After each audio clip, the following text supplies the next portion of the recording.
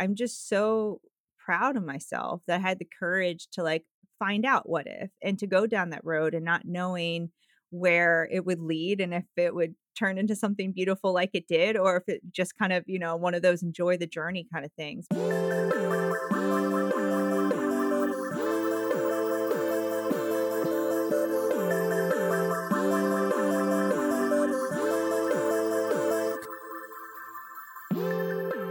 Hey everybody, Emily Abadi here, coming to you from the AG studio. You are listening to episode 196 of Hurdle, a wellness-focused podcast where I connect with everyone from your favorite athletes to top experts and industry CEOs about their highest highs, toughest moments, and everything in between.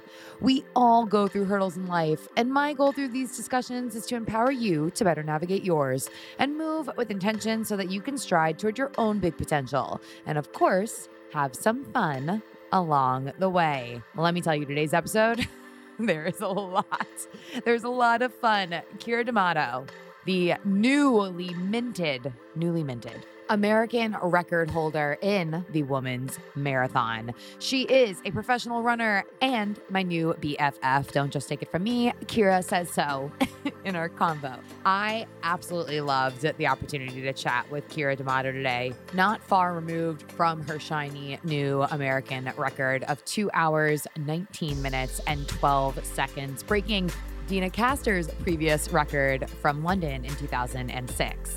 I adore Kira. I adore her energy. I adore her spirit. It didn't hurt that we started today's conversation with her complimenting me, but there are so many sentiments, takeaways, and awesome nuggets of wisdom in our conversation today that I'm excited to bring to you, regardless of whether or not you are a runner, that are helpful and useful and wonderful. Kira's journey is one of perseverance and grit. In today's episode, she talks about her brief stint as a professional athlete after college, stepping away from the sport ultimately because of an injury, and pursuing other things in life that made her happy during that time, including getting married, becoming a mother of two, also a full-time realtor, only to find her way back to running after dabbling in a bunch of other sports and modalities, knowing that this was at the time, hobby that brought her so much joy. And soon enough, that hobby would become a fiery, very, very real commitment to self and going after her big, crazy goals. For episode 196, Kira talks about what it's been like for her to juggle so many hats, what it was like to have a breakout year during 2020, and the prep and the buildup that came to that record-breaking Houston Marathon at the beginning of 2022. Plus, what's on tap next, and if you are not inspired to eat at least a full sleeve, is it a sleeve? There's 3 sleeves in one pack, a half pack, a single sleeve, you get what I'm saying, of Oreos by the time this conversation is over, well, then you weren't listening appropriately. Kira, again, a huge thank you for your time. I can't wait for you to get your cuteness over to New York so that we can go on a custom cookie tour. I'm planning it right now as I record this. Huge thank you to all the Baltimore hurdlers that came out to hang last week. It was so great to meet you IRL. And if you're listening to this and I met you at the BBYO International Convention, I am better for having the opportunity to speak to, goodness, so many teens. You all inspire me to want to be a better me. Make sure you're following along with Hurdle over at Hurdle Podcast on social. I'm over at Emily Abadi. And also, if you do not yet subscribe to the Weekly Hurdle, I would love for you to do so. The link to do that is in the show notes. The Weekly Hurdle, our newsletter that comes out every single Friday morning, bringing a lot of the same inspiration, motivation, and things that you love about the show directly into your inbox, likely before you even get out of bed in the morning. Last little bit of housekeeping here. I mentioned this in Friday's episode, but if you are a DC hurdler, save the date for March 16th. I'm coming your way. We're going to have some fun, more info and details to come soon, but I want you to save it because I want to see you. With that, let's get to hurdling.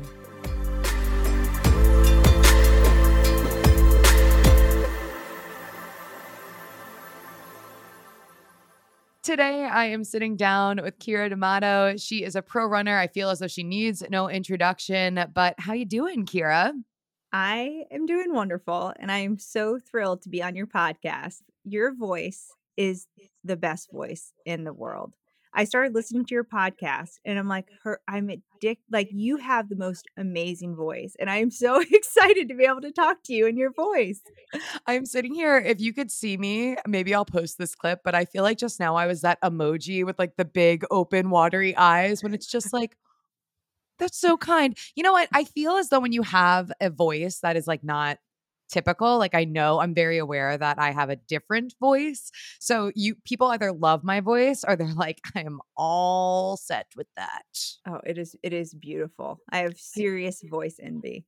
Oh, you're very kind to me. You're very kind to me. This is about you. It's not necessarily about me. So I'm gonna turn this around for you while bringing my own experience into this moment. This is a fun full circle moment for me because in the first 6 months of the show, I was really excited because I had Dina Castor on the show, and we actually recorded in a London hotel room. And I remember thinking to myself, like, this is such a great get for the podcast. Like, it's so crazy. And also simultaneously thinking to myself, like, how much longer is this woman going to hold this record for?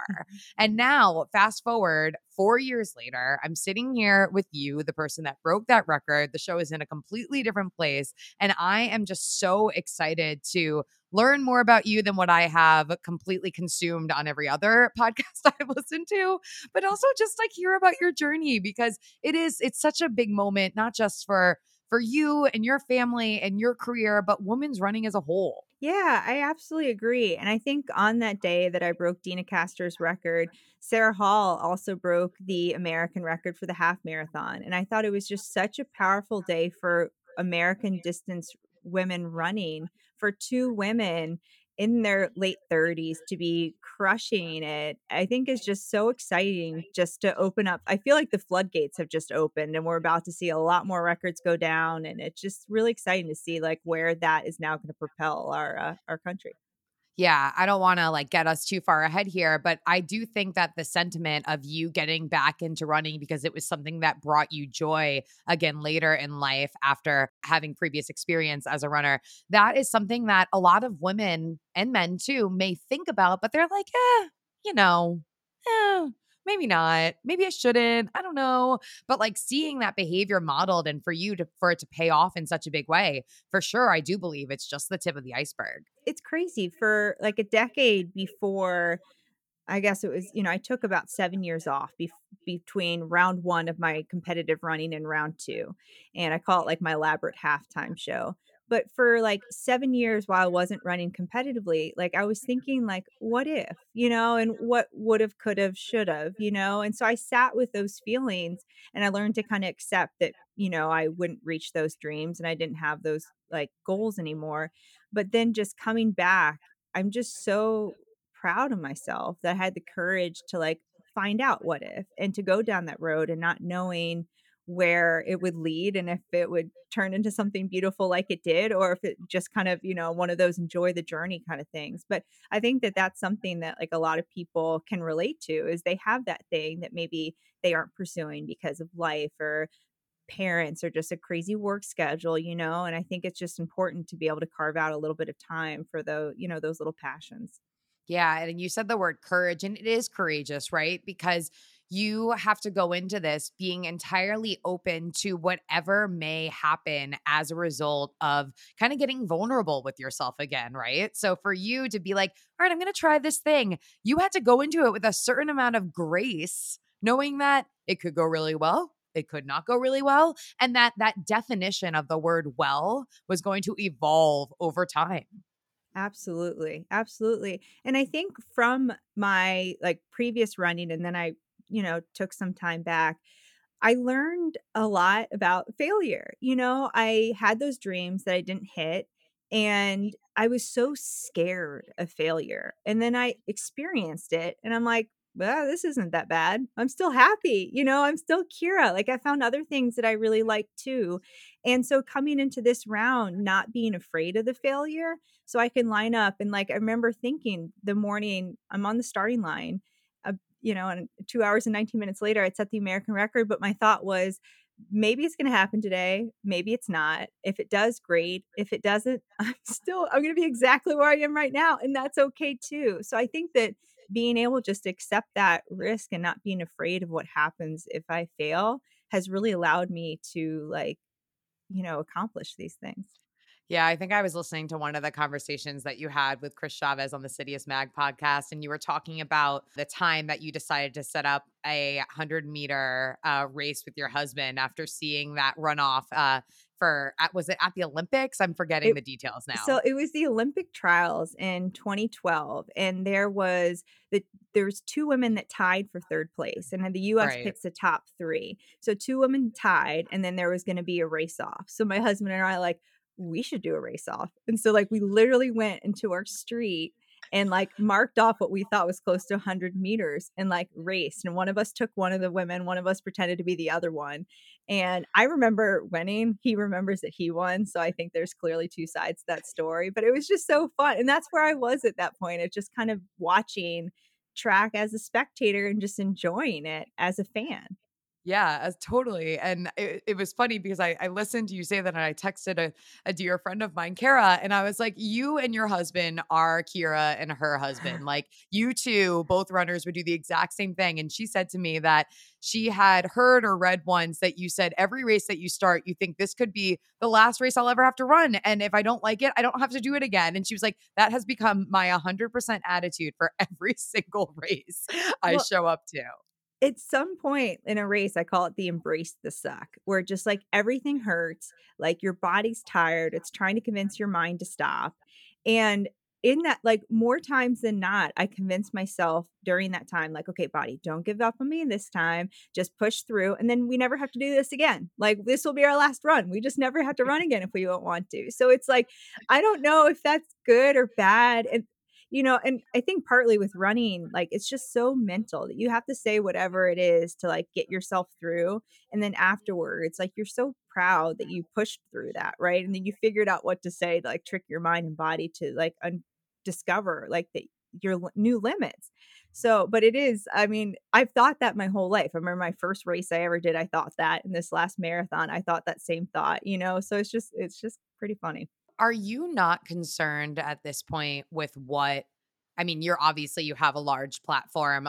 You're very well known in the sport now. I would hope so, being the American women's record holder in the marathon. Are you not concerned with what other people think about what you do? Um, I hope as far as, like, my technique and my style, I'm okay that I'm doing everything differently. Like, that's Yeah. totally fine because I feel like with anything in life, like, you can take a very individual path and get there. I always say there's more than one way up the mountain. But as far as, like, caring what people think, like, I do. Like, I hope they as far as my character, right? I hope they think I'm a kind person, a supportive person, like, so I do that really means a lot to me that like just to empower other women and to support other women. Like I would feel terrible if people didn't think that about me. But as far as like my technique and the way that I do it, I'm okay taking the path less taken. Yeah. No, I mean, I ask you that because I think that fear or like concern over the opinions of others can be something that unfortunately does hold some people back when it comes to maybe putting themselves out there to get back into something or looking foolish. So for you, I mean, it is impressive and also just really admirable that even if that was a factor in how you went upon your execution, like it wasn't the thing that held you back from going after the thing that you wanted.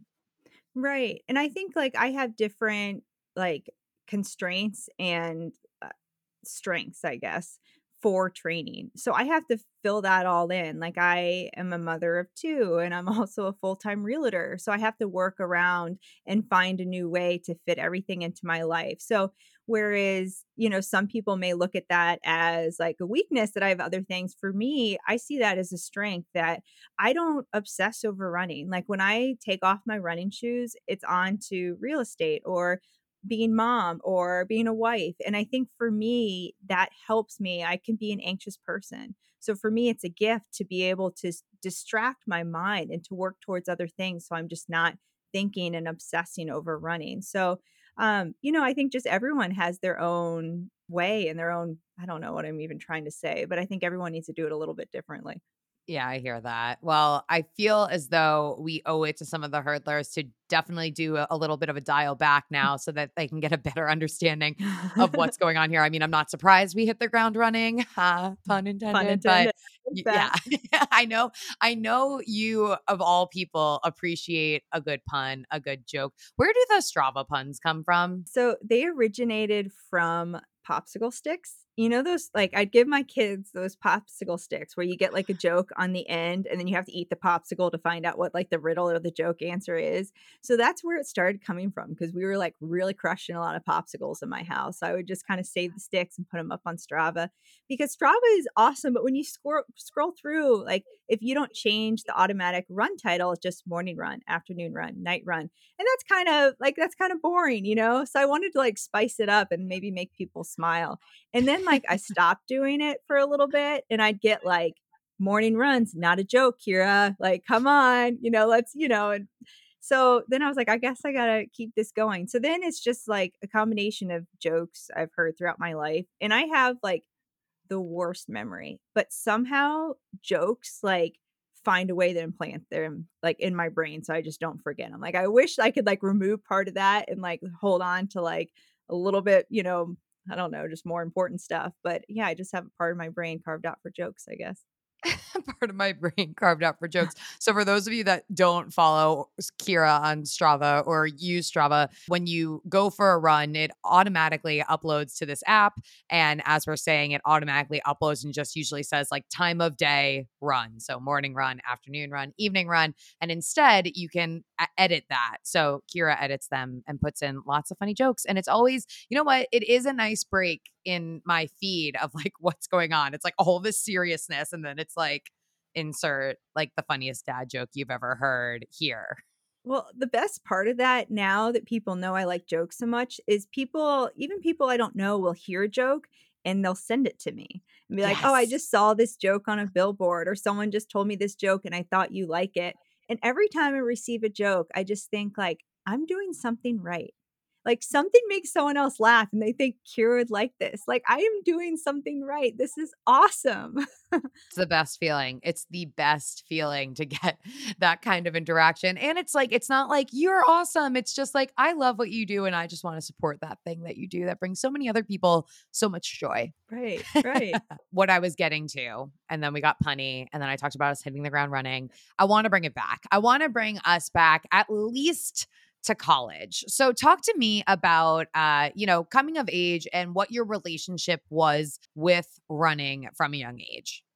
Yeah, so this I think how I'm about to describe like my journey with running is why I love running so much is that it can evolve and it can be different things to you and like in a different part of your life in different phases and you just need it in different ways. So I started in high school just to be part of a team and I liked running and I thought I was fast, but like I think running at that point was a way that I built my confidence and had like a friend group and then just a way to like participate in sport. I've always been a fan of sports and that went well, and I got the opportunity to run for American University in college. And then I started seeing like the competitive aspect, and I had like bigger goals and bigger dreams, and I started taking it more seriously. And that's when I started seeing like running could be something that I do after college too. And so that kind of opened my eyes that this could be a career also. So it's now just something, for friends to competitive to something that you could, ch- you know, turn your life around for. So after college, I ran post collegiately for a couple years for a professional running team in the DC area called DC Elite. And after about 2 years, I started getting these like perpetual injuries in my ankle, and we found out later it was because it's something called tarsal coalition, where I had two bones in my foot that were connected. So I needed to have surgery, but surgery wasn't covered. They said it was the pre-existing condition, so I wasn't able to do that. So that's when I kind of retired from like my first round of running. But and it was hard because I felt like I was kind of pushed out, not on my terms. Like I felt like it was kind of taken from me, and all of those dreams that I fell short of, I just felt like those were kind of like stolen from me in a way. And then I felt like I was quitting too. Like I was down on myself at first. And now, I originally got into like IT work, and my identity had always been so wrapped up in running. I was Kira the runner, but I'm now Kira the runner who doesn't run. So that was just like a strange time figuring out, okay, then what does Kira do? And so I got involved with a lot of different things and I figured out that Kira is more than just a runner. And I think that was such an important lesson to learn. And I know a lot of like athletes struggle with that have played in high school and college or even professionally, just trying to figure out like all the parts that make them who they are. So that was, I think, a really important phase of my life. For you, when you were in those really challenging times trying to figure out who it was that you were when you weren't running, how did you find the strength to kind of pick yourself up from that low place? Yeah, I guess I felt like I just didn't have another option, right? I can figure this out and figure out a new way to be happy. I can figure out new passions and new things to pursue, or I can be sad, and that option kind of sucks, you know? So Yeah. I try to focus on the things that were in my control, and it was exciting to now have a 9 to 5 career and build new friendships.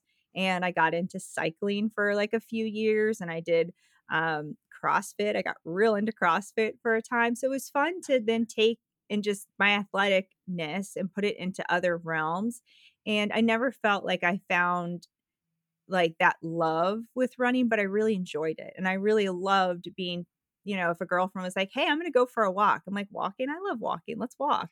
"Hey, I'm gonna go to spin class." I'm like, "I love spin. Let's go spin," you know? So it was so fun just to be able to do whatever I felt like and not have any goals, not have any pressure.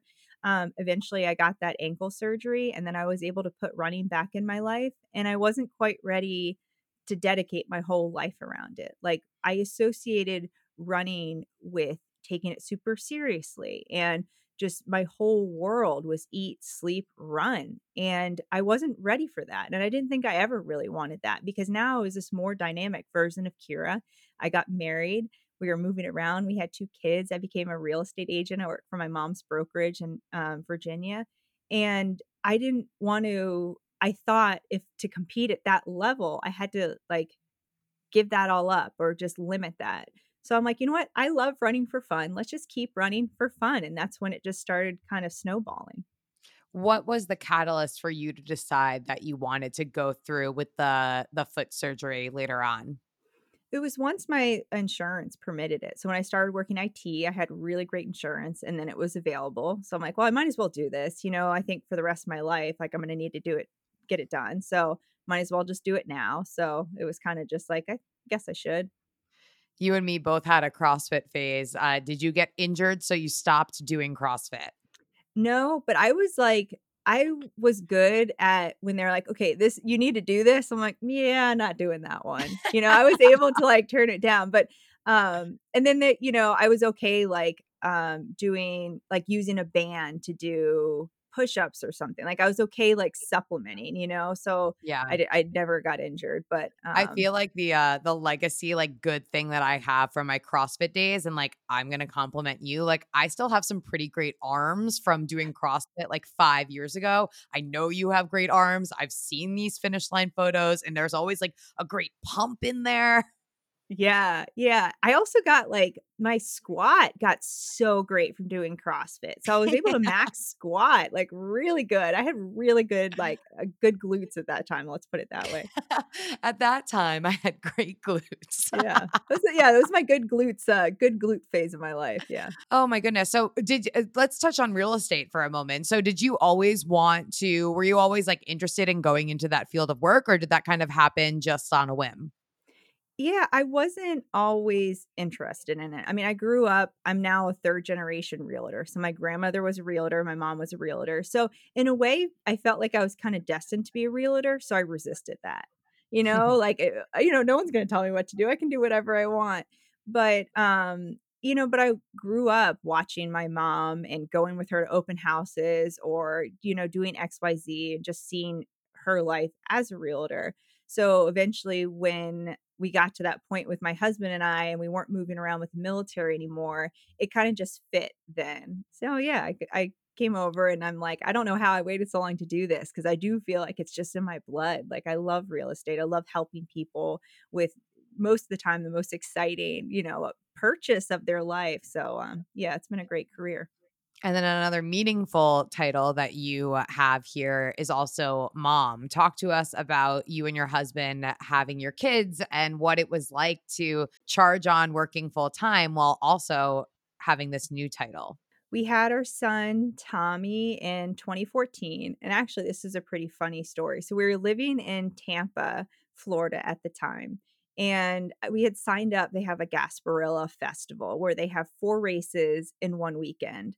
And we were running kind of for fun, not super seriously, and my husband were like, "Yeah, let's do all 4 races. This would be great." So we signed up for all 4, and, like, after the first day, like, it just did not go well. I was feeling, like, really terrible. And then so I told my husband, I'm like, "What if, like, I'm pregnant? What if maybe that's why this didn't go well today?"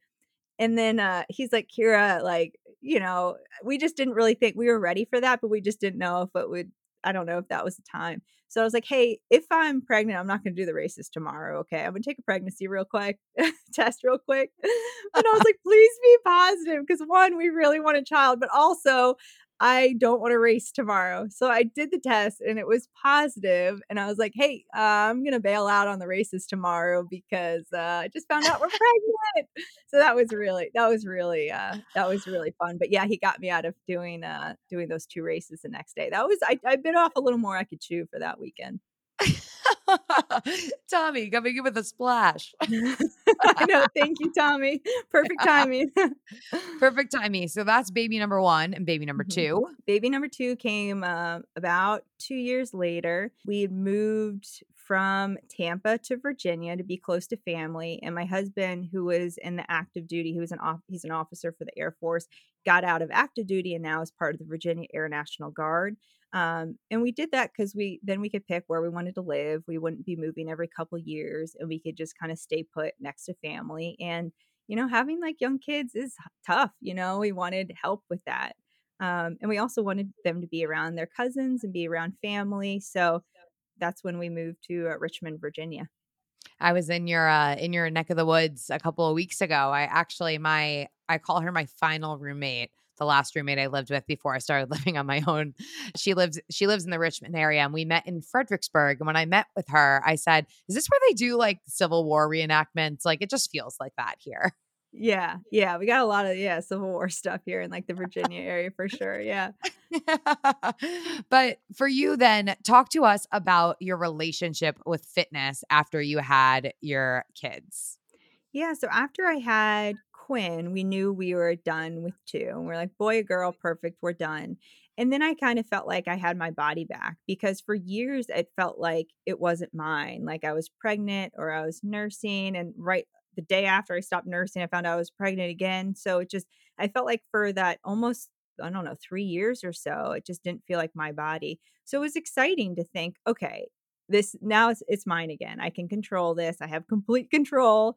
And I was like, "I'm gonna get back into shape." Like, I gained a lot of pregnancy weight, like, I was setting records, like, doctors like, "You probably wanna, like, cool it with," and so I had to try to be a little more careful, but, so I was, like, ready to get it back, so I started trying to run again, and, coming in from, like, heavier than my, like, pre-pregnancy weight, running was really tough. Like, the first day I went out and I remember this so clearly. I felt like I was running on another planet with the gravity, like, 20 times Earth. Like, it just like, everything was so hard, just moving each leg was hard, and I set out that day and I'm like, "I'm gonna run 3 minutes, just 3 full minutes," and I made it to, like, 1.5 minutes, and I just stopped, and I'm like, "Well, this is as far as I can run today." I walked home and, like, kinda, I guess, a walk of shame there, but I walk home and I'm like, "Well, we'll try again tomorrow." That's as far as I can run today, and I did. I tried again the next day, and I think I made it the 3 minutes the next day.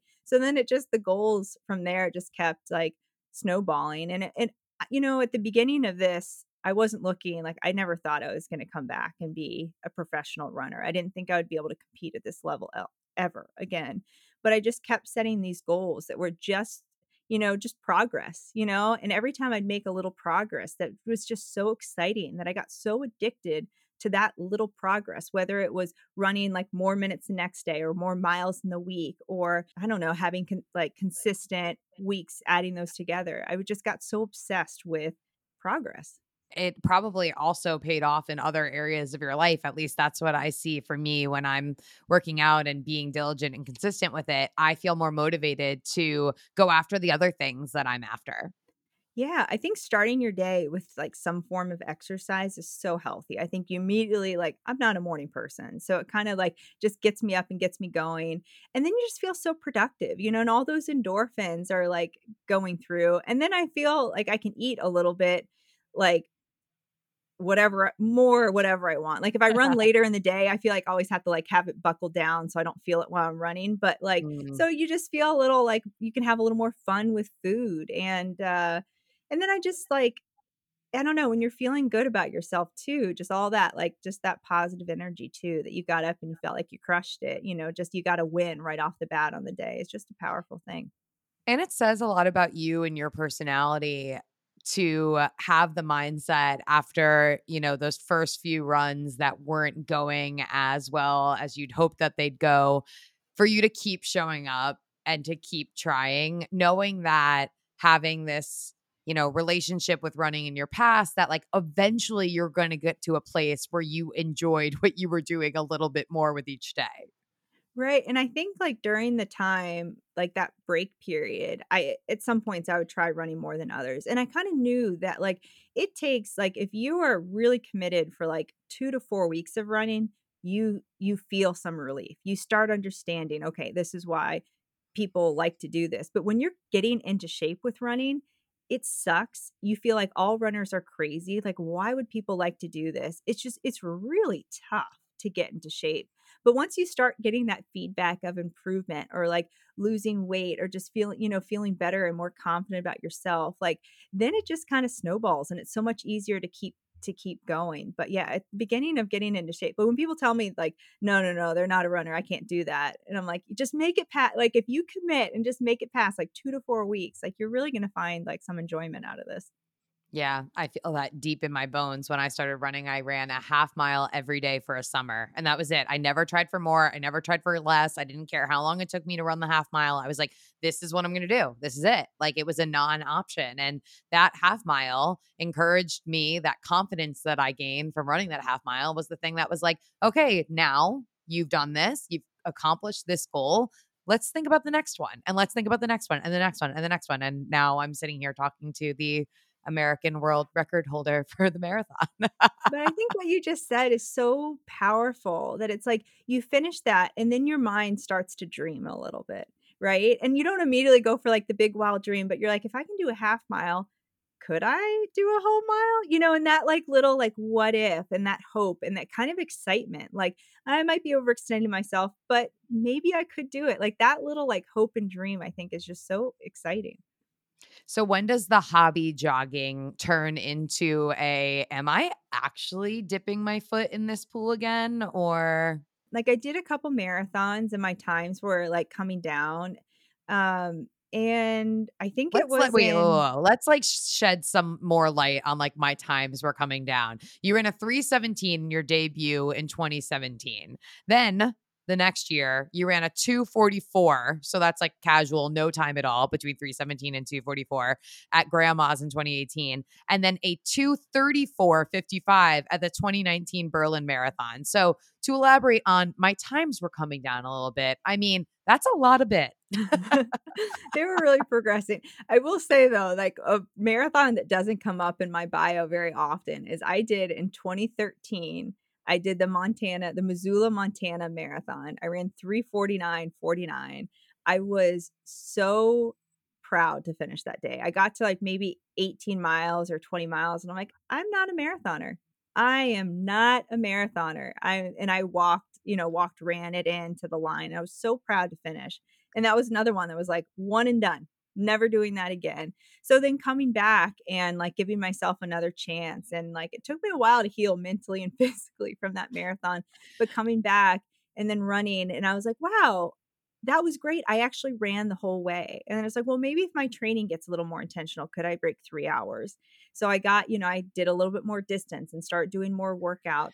And then I ran, yeah, the 2:47 was the next one. And that's when I pulled a coach in and was like, I think I can make the trials. I really think I can do that. But I need to get intentional. Like up until that point, I was just running whatever I felt like running. Like I tell people I was on the root beer float training plan because if I ran 10 miles in a day, I'd get a root beer float at night. And that was like my whole training plan, but if you do, I was getting them every night because I wanted to run 10 miles every day so I could get a root beer float every night.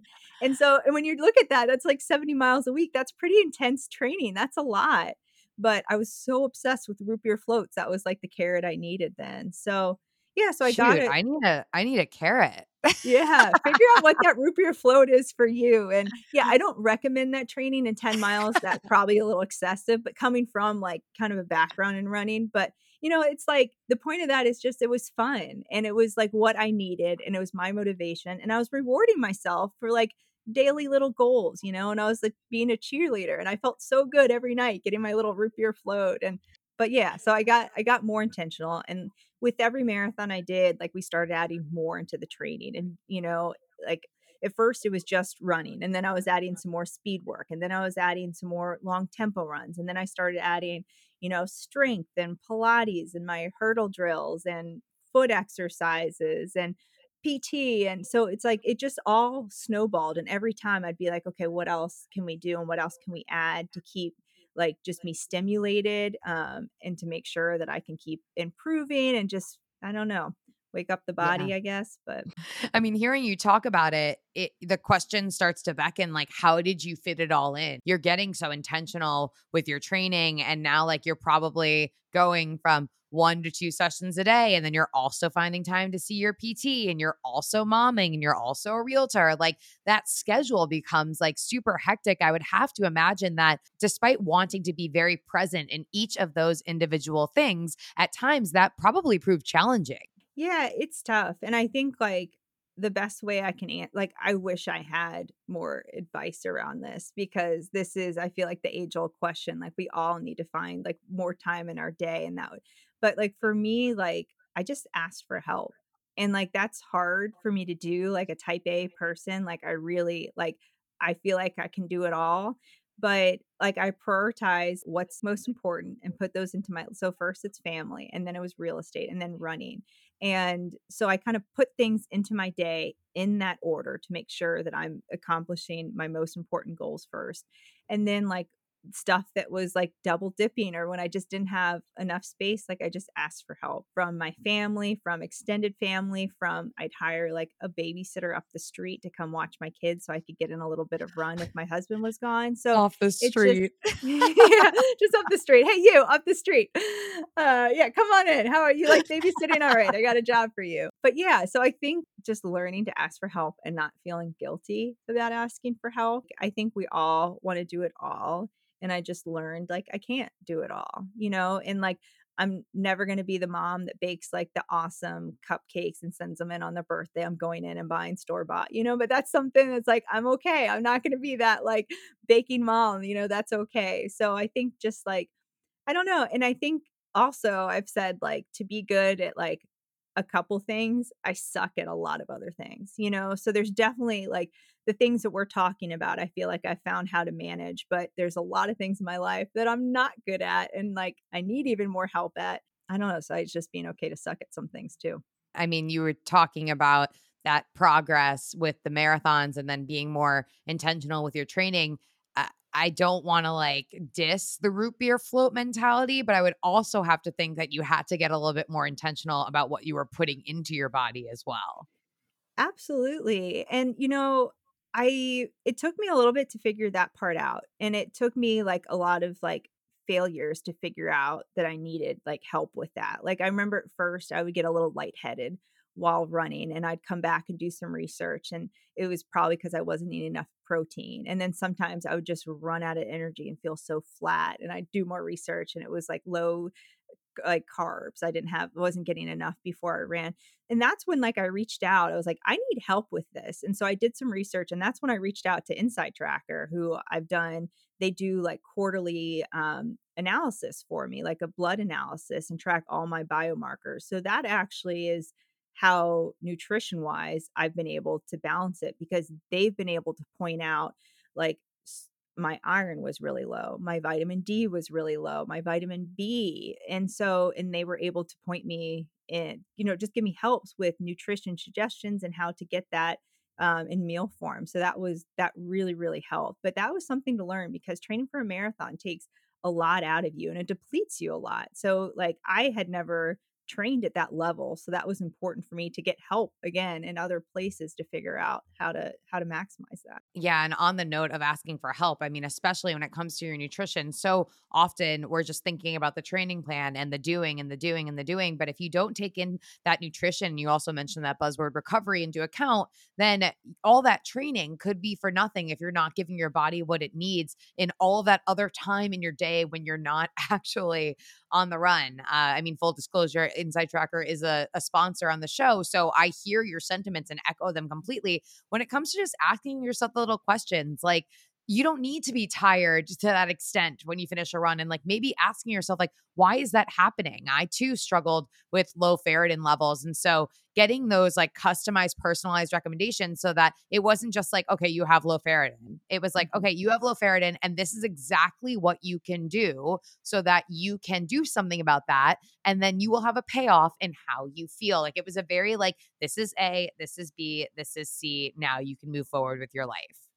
Right, right, and it just made it so easy seeing it, and I've had problems with iron in my past, so every year when I go to my regular checkup, I have them check all my levels, and for the last, before Inside Tracker, they were saying like, "Yep, you're good to go," and then when I get to Inside Tracker, they look on it, they compare me to endurance athletes because you can sort, like, what your goals are. You do want to just overall wellness. Are you having trouble sleeping? Are you endurance athlete? Are you like weight loss your goals? So depending on what those goals are, they like set those levels for your biomarkers. So when I came back, like I thought my iron was fine, and they're like, you for an endurance athlete. You need a lot of work on this. So you need to start adding more beans and red meats and, just starting making sure that you're focusing on all that. But that really changed how I looked at how I was fueling, which really now like my energy levels are so much higher, like I'm able to perform. And when stuff like that comes up, like if I'm feeling lightheaded or if I'm feeling really hungry, I think I'm not fueling myself in the right way.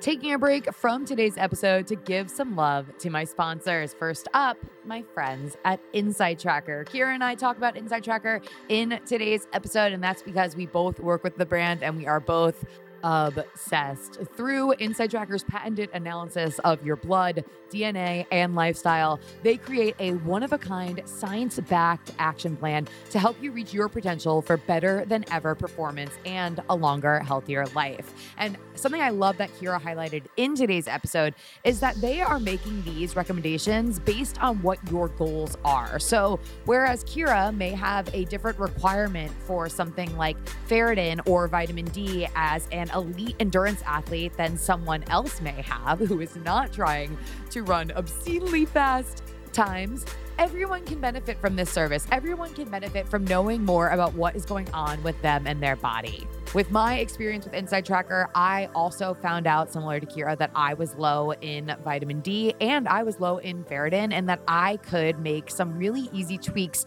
to my weekly diet to make sure that I was giving my body the nutrients that it needed to perform at its best.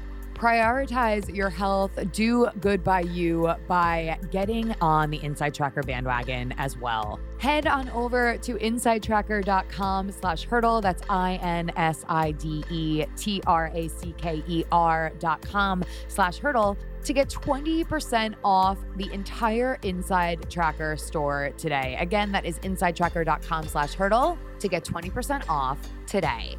Also want to give some love to my dear friends at Element. That's LMNT. Element is a delicious electrolyte drink mix that replaces vital electrolytes without sugars and dodgy ingredients found in conventional sports drinks. Now, yes, water is important, but hydration isn't just about drinking enough of it. To stay properly hydrated, you've got to consume adequate electrolytes, especially if you live an active lifestyle like me. Electrolytes help your nerve impulses fire, they regulate fluid balance, plus they help produce energy and support strong bones.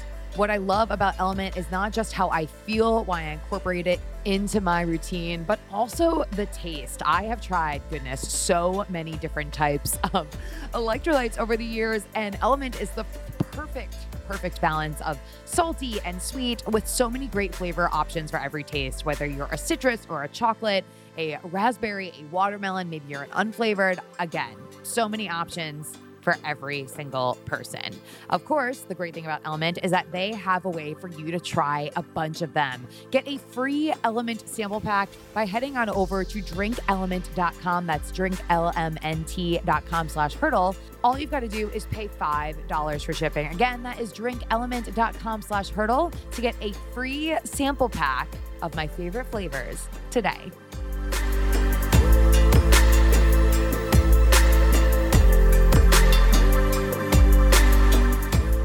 Let's keep talking here through your breakout year because you hit an unexpected hurdle after doing so much of this good work, in that you were dealing at one point with a little bit of an injury. Talk to us about that injury and what it meant for your running. Yeah, so I came off like in 2020 it was like a really magical year for me. And in a year that really the world shut down and we were all going through a lot with COVID, I just that was what I clung to during that chaos. And I was like, well, you know, everything else is a little chaotic, but I still can run. Running's not canceled. So I really, really clung to that for just physical and mental sanity, I guess. And it went really well for me. And I broke the American record in the 10 miles that year and I had a really great marathon. So I was expecting all these big things in 2021 and just to keep building on that. And then I got injured and it took me a few months to identify I was treating the pain and not figuring out the cause. So it took me a little bit to figure out what the root was. And once I did, it was a big strength imbalance, which was leading my hips to get a little out of line, which was putting stress on my hamstring and then straining my hamstring. So I've now like getting even more intentional with my strength and recovery exercises and all my prehab.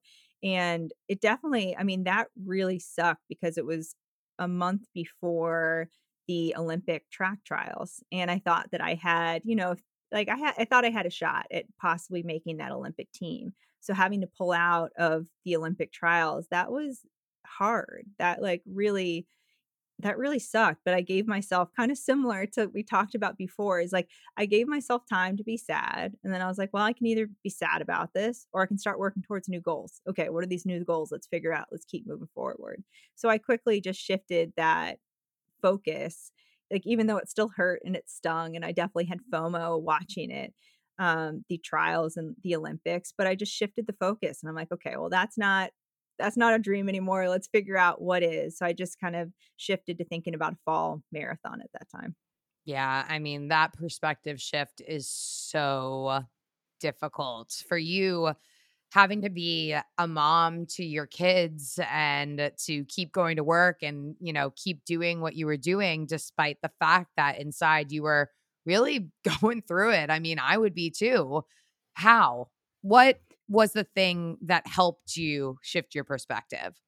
Well, and I think it's just that balance of the different priorities in my life. Like, so I wasn't running as much and I wasn't competing, so I wasn't traveling, but I was able to like wake up and make breakfast and just have a relaxing morning with the kids. Like on Sundays, usually I'd be out running for 2 or 3 hours, but now we were going strawberry picking. So I filled that void with just things that I also really love. So it made it easier, right? It didn't fix the problem, but I just put all of my energy into other things. And at the time then with real estate, I was studying, I got my broker's license and I opened up a property management company.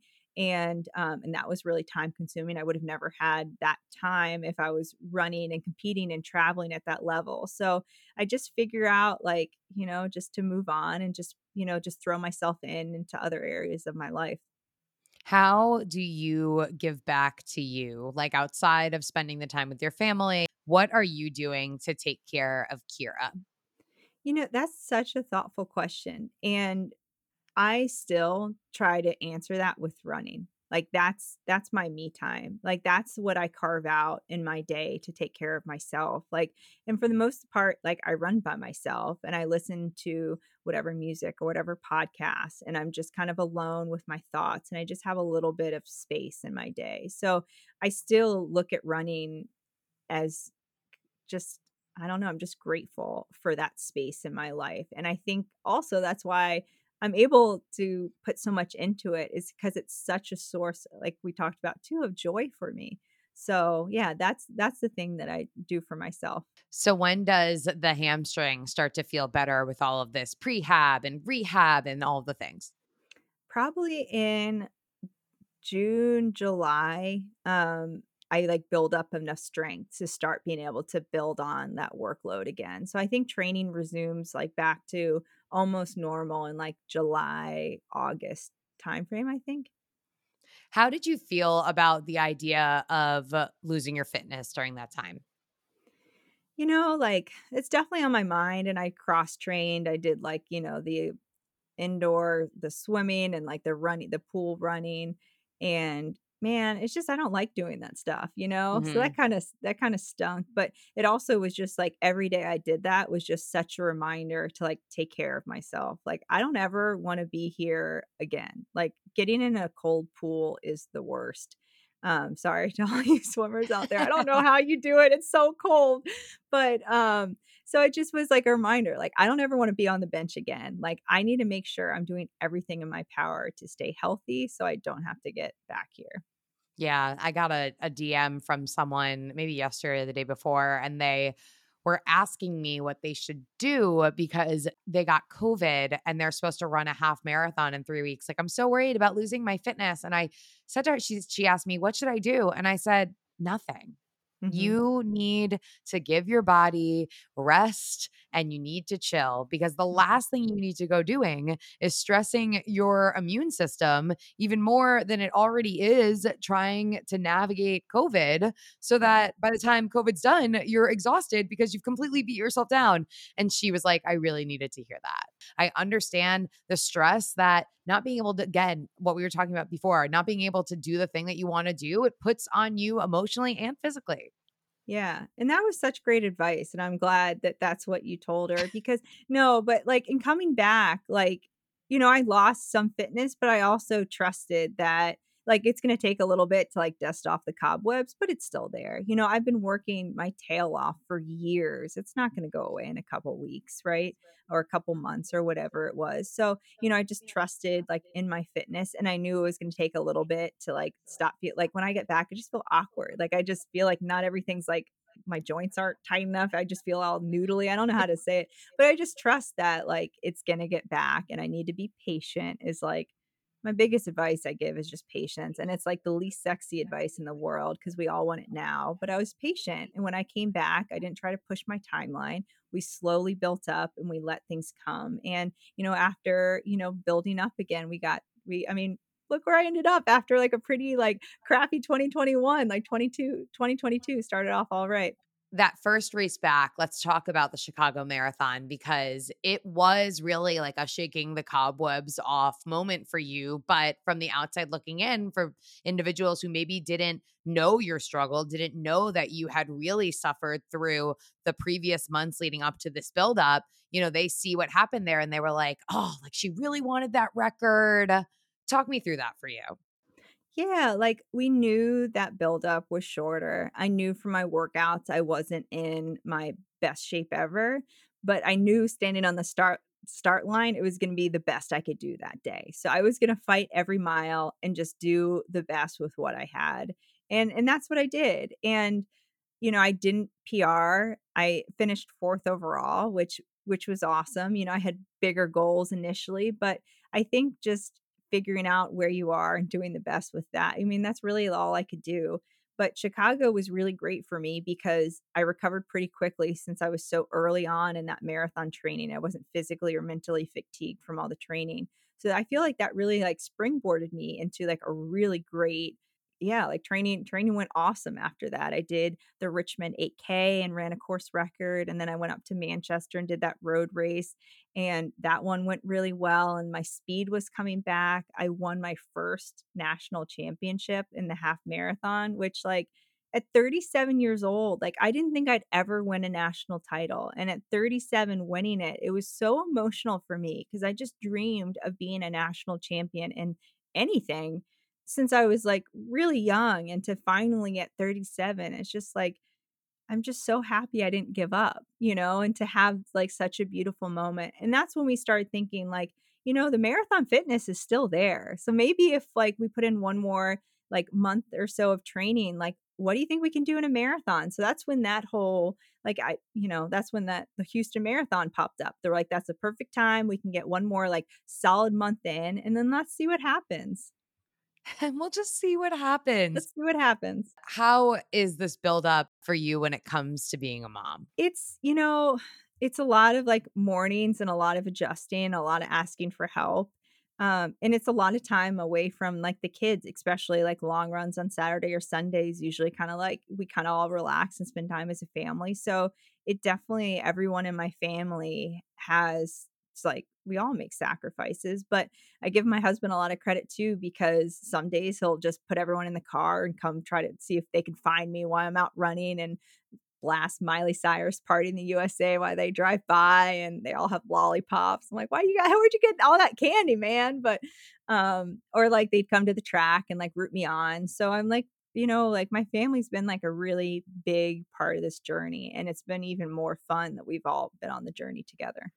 Yeah, and like to think about that in like 10, 20 years from now when you all are reflecting on this time period that your kids are going to be like, my mom is such a badass and she made so many beautiful, wonderful sacrifices for our family. It wasn't, I think that there are probably a couple of different schools of thought here, but from my POV, it's like, wow, like what an awesome opportunity to show your children the power and beauty of hard work and dedication and going after what it is. It's truly just a lifelong goal for you. I think that that's what I hope my kids take from this. Like, I don't if they get into running, great. I kind of assume they'll find other interests and passions, but I hope they just see me set a crazy dream and then work really hard for it, and to find something they love and carve out that time in their day to like pursue it. And it's just the fact that I love running so much down to my core. It's just like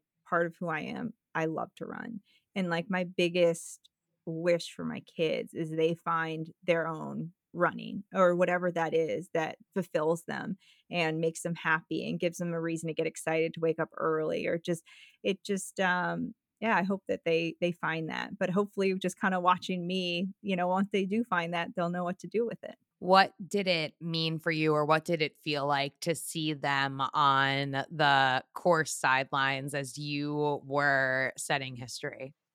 That meant the world to me. And before races, like I usually travel out on my own and we kind of isolate in those days leading into the race. And like we do that cuz I need to relax, I need to get into the right mindset and just like being a being a parent is just like, there's just it's a mental burden, and I shouldn't use burden, but it's just mentally it's taxing, right? Like you're always thinking about have they ate? Are they dressed? Do they need to go to the bathroom? What's next? Are they doing something they shouldn't? Should we be reading more? It's like you're just constantly, your mind's just always on. So for those couple days leading to the race, like I was isolated and I was relaxed and I was focusing on just trying to stay chill and not like freak out, I guess. So seeing them after the race, like I hadn't seen him in a couple days too, So it was so special to see them, and, like, whenever I'm away for them, like, there's a huge amount of guilt, but it always, like, fuels me, like, if I'm taking this time away from my family, I'm gonna show up. I'm gonna work my butt off, and I'm gonna make the most of every single opportunity because, like, time away from my family is a big sacrifice for me, and I I don't really like doing it. So, just kind of even, like, during the race, thinking about them, just thinking, like, we've all worked hard. We've all sacrificed. Like, I'm that one out here running right now, but this is, like, a family goal and something that we've all been working towards. So, like, I don't wanna let them down, So just finishing and seeing them was just so great to see them, and then it just all like, just the gravity and the magnitude of everything, because for me, going into that race, like, my goal was to run 5:18. It wasn't to set the American record. Like, I couldn't wrap my head around a goal of that size. Like, there's just no way I could imagine that I could be the American woman to run the fastest ever. That just makes 0 sense to me. So I was like, "Okay, let's not think about it that way. Just think about you can run 5:18." So, like, after the race, I was like, "Good, I met my goal of 5:18," and then the magnitude of what I just did was coming back at the same time. It was like seeing my kids. It was just a really emotional. The signs. Can we talk about the signs? Oh, The you just made the face that I made at the beginning when you told me that you liked my voice. You just made, like, the big, like, watery Oh my eyes gosh. face. The signs are the best thing in the world. So my mom had brought just like paper and markers as a way to just like a fun activity and just said, "You guys can make whatever you want." And so they both made their own signs. Like she didn't tell them what to write at all. They both just got creative. And then like right before, like a marathon's a long time. So they're standing there with their signs. And so she brought the markers so they could like draw more and just have something to do. And then they started, like, fighting with each other and drawing on each other's signs. So mom's like, "No, no, no, like, don't do that." So they had to, like, flip them over and make new signs. But I think, like, my son's sign, it said, "You're number 1 in my heart." And that is just so powerful that, like, he didn't care if I won or lost. Like, and that is so freeing, you know? Like, this doesn't like, the running doesn't matter to my family and to like, he just I'm number 1 to him, you know? I didn't even have to finish the race, and I'd still be number 1 to him. And I think just like that support and, like, unconditional love just really, like, allows me to take risk and, shoot for the stars and everything. Yeah, and especially when they're young, like, the most important thing is that they want you to be happy. So to see you happy and your perspective, like, aids in that, right? Because knowing that I get to do this is the thing that I'm gonna show up to do today, and it could go really well or it could not go really well, but at the end, I'm still me, and that's what's important. That perspective is what keeps you happy and what keeps your runs, like, and this career for you so joyous. Yeah, and it keeps me grounded, right? Because when things don't go well, like, I still have my family, and as long as my family's, like, happy and healthy, like, that's, like, the top priority. So I think it just I don't know, it's just, again, that whole big balance thing that just, kinda just keeps everything together. The whole big balance thing. Okay, Kira, question for you now. Right now, someone comes to your Instagram page and they see pro runner for Nike and Flint Sports, marathon American record 2:19:12, a pro women's 10-mile world record. Oh, I love the words world record. It's just like Yeah, that's awesome. cool. When you look in the mirror, what is it that you see looking back at you? I don't know, like, I see me, like, all of me, you know? I, like, separate me from running a lot of the time. So, even on my run today, I was thinking like, I started thinking about that race, and it just makes me laugh a little bit because it feels I don't know, like, I know it's part of me, but it's not I can't even describe it, but it's just, like, I don't know, it just I still I it hasn't sunk in, I guess that's what I'm trying to say. I still can't wrap my head around it. Like, I've put in the work, and I knew I was fit to run that time, but just everything other than that, it just I don't know, it hasn't sunk in. But, yeah, I don't know, I just see Kira, like, the just kind of goofy, silly, like, fun-loving Kira, I guess. And also to provide some context, I didn't mean to like skip past some of the highlights of this effort for you, but it did truly feel like an effort for you. Like it wasn't just one of those days where everything clicked and you were in flow state and it was like a magical 2 hours and 19 minutes. Like that, it was a battle. Yeah, I was really hoping it was gonna be that magical flow Oh, state. But it wasn't. But it made me even more proud when I was done because there were so many times during the race where I thought maybe this wouldn't happen or maybe I can't go any further. There was just doubts, right? And I like insecurities popped up and it's like I don't know if I can do this. So to be able to figure out how to work through all that and just I mean everything hurt. My body hurt like and so to be able to push through that like made it even more special because it wasn't easy, and I think that also represents, like, my whole path with running, like, it was never really easy, it's been a whole lot of fun, and I've enjoyed just the hell out of the ride, but it's been, it's taken me 37 years to have a moment like that, which I wouldn't do it any differently because I just, appreciate my journey and how hard I've worked. And it's, yeah, been one heck of a ride. One hell of a ride. So when you think about what's next, I mean, what comes next after that kind of accomplishment? I think for me too, to take the pressure off of that singular day, I've been thinking about what's next, so I knew for these goals to compete on a world stage or to compete like and do great against international women, like this was a stepping stone to get there. So for me, like I'd like to represent the US this summer in the World Championships. They're in US for the first time ever. So I'll be switching over and just trying to find some speed and training for the 10K on the track. And then next fall, I'll find another marathon and I'm gonna try to, yeah, we'll see. I haven't picked that marathon yet, but I have a feeling if I don't break that record again, some other women are gonna break it before me. So I gotta lower that if I wanna hold on to it any longer. Oh my gosh, other women are gonna break it. I mean, it took so long for this to happen the first time. I'm not ready. You deserve to hold on to it for longer than just a short But time. here's the thing, even when it's broken, I'll be the former American record holder, and that's pretty awesome too. I'm okay with that, so that's The fine, bring power it of on. perspective is just mind-blowing. It's Yeah, and my mind-blowing. Instagram bio is not gonna change. Instead of American record, I'll just put former American record holder. That'll be fine. So whenever that day happens, I'll be rooting for him. Oh my God, I love it. I love just like your entire energy and I'm so happy for you. It's always no matter who does it, like feats like this are truly just superhuman, but to talk to someone who just has such like a beautiful perspective about her sport and her journey and your passion just literally radiates through the Aw. microphone. So I'm truly amped for you and I'm so excited that we had this opportunity to kind of rap about all of this awesomeness. Yeah, this is really fun. Thanks for having me on and just giving me like a space to share my story. And yeah, are we best friends now? I think we just became best friends. Are we We best just friends? became best friends. Okay. You're I not think done that yet though. You're happened. not done yet. You need to give us one more little nugget of wisdom. Okay. Okay. Wait, no, no, I'm gonna ask you a question. Oh, I was like, Stop "Oh, trying to take my is that the only job. thing? That's pretty broad." Okay, wisdom. All right, here we go. Let's think of wisdom. Here we go. Okay, okay. Final question, Kira. Right now, you have an opportunity. Wow, you had two pretty distinct hurdle moments, I would say, but let's bring it back. I want to bring it back to the more recent one. Right now, you have an opportunity to offer the Kira who has to take a back seat during the US Olympic trials and put off her dream and kind of question like what happens now, what happens next. You have an opportunity to offer that woman a piece of advice looking back on that now. What do you tell her?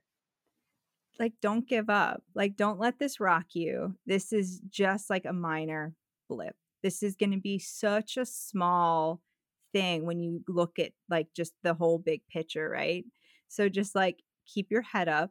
It's gonna be okay. Like, hang in there. You still got this. But I think with any, like, failure or injury, it's so scary because 'cause you're wondering if that's you. Like, is this over? Is this dream over? Like, do I need to mourn these goals again, like a coming up short? So I think just believing that like this too will pass. Like if I'm just patient, it's like the dreams aren't over, they're just deferred. So hang in there.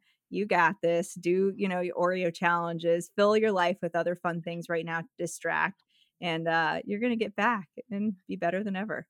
What Oreo challenge do I need to be doing once I get off this podcast? So, what is your favorite Oreo flavor? Have you ever thought to think they have like dozens and dozens of Oreo flavors? So, what my family did one time is we bought like all the flavors and did like a big Oreo madness challenge to figure out what, in fact, is the best Oreo flavor. So, I have the answer. I have the D'Amato answer at least, but I Okay. encourage everyone to buy all the Oreos and figure out what is their favorite flavor.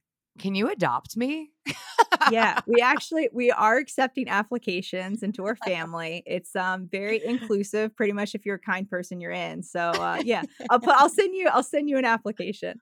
Wait, so what's the D'Amato Oreo flavor? So, it came down to mint versus golden, which is crazy. I really thought double stuffed was gonna be up there. Mint versus gold. Golden is delicious. I thought they weren't even gonna make it out of the first round. it was really good. The But first Mint, round. we did rounds. We put it into like an NCAA March Madness bracket. We took this really, really. I put them all up. You'll have to go on my Instagram and my stories. And I think you're gonna have to scroll back because now we've done all their things. Because then You we're know like, what? Now that you're telling me about this, I definitely remember the brackets. But this is, did they sell all the varieties at your local grocery store? they did, yeah. They had most of them. So I think at the time we only did 8, which I got a lot of feedback later that we didn't include, like, lemon and some other things. So I think we're gonna have to do, like, a whole new bracket challenge, and we'll put even more in there. But yeah, Mint ended up taking the W home. So Mint in the D'Amato household is, the best, Oreo. Oh my God. The next time you are in New York, I'm about to take you to some places to have your mind blown. Cookie Challenge 2022 on deck. I promise you. Yes. Hashtag best friends take New York. Let's go. Kira, so grateful for you. How do the hurdlers follow along with you? How do they keep up with you? Give us all your details. So I'm on Instagram is probably where I'm most active at Kira D'Amato, and Kira's Keira. I think you'll find me either way, but I break that spelling rule, so I think it's a little confusing. The I before E except after C. Yeah, so I'm on Instagram. I'm on Strava. I love Strava, and it's so like I started getting into Strava before I started running competitively. So like my whole journey is up there, so you can see the progress. And I love Strava for me because I was getting, like, kudos and I was connected to a running community even though I was running totally alone. So all of a sudden I felt kinda like a lone wolf, and now I just have this whole running community of people giving me kudos or holding me accountable. So I really love Strava as, just like a social media, but I'm on Twitter, Kira D'Amato. I, run around a lot, so you've probably seen me running through your neighborhood, so just you can just wave to me too or honk, I'm cool with that. So, yeah, I think that's it. I think those are all the ways. Strava's people, you can feel free to email hello@hurdle.us to license that clip for your next marketing campaign. I am over at Hurdle Podcast and at Emily Abadi, another hurdle conquered. Catch you guys next time.